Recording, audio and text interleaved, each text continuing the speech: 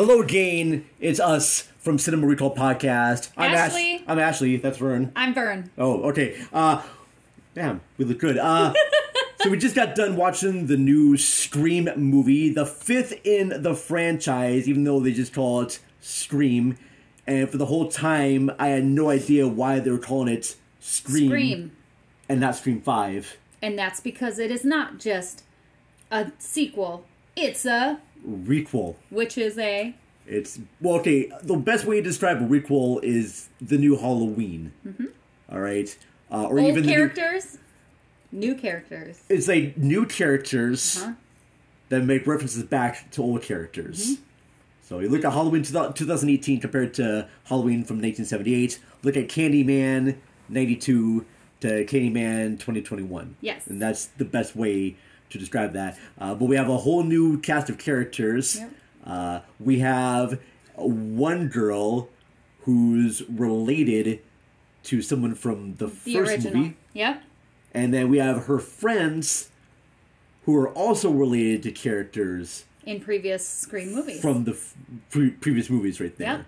And that's all I'm really going to say right now. It's fun to see how those characters are connected. Yeah. It's a mind twister.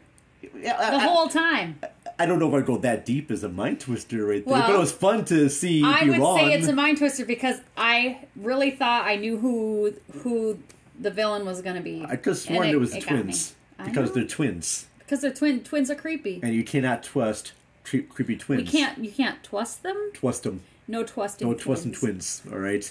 But yeah, I was very surprised all the way through. I don't really know any of the actors who were in this except for one. I recognize one girl. Of the new people? Of the new people. I recognize one because she was the crazy Manson girl in Once Upon a Time in Hollywood. Okay. I recognize that. I did not recognize her sister. Nope. I know she did, but she did good. I recognize the Frosted Tip guy. Who's he from? I think he was in, like, Percy Jackson and Lightning Thief, and, like, he was in some, like, kid show. But overall, just quick reviews, I thought it was fun. Awesome. I thought I liked it a lot more than Scream 3 and Scream 4. I don't even remember those two. That's probably a good thing, too. I'm glad it doesn't take up space in my yes. fucking medulla oblongata. Yes, but I liked the characters. I like See it. If you want to hear more of spoilers into the movie, because I don't want to give much detail in this now, go check out our live show on February 20th at noon. I'll post links on our YouTube page, but we're going to be live with Heather Bassendale from the MILFcast, talking about our favorite female superhero characters and problematic cinema. Beautiful. All right, so go check us out then. Check out our website, cinemarecall.net, and we'll all see you soon. Bye. Peace. Bye.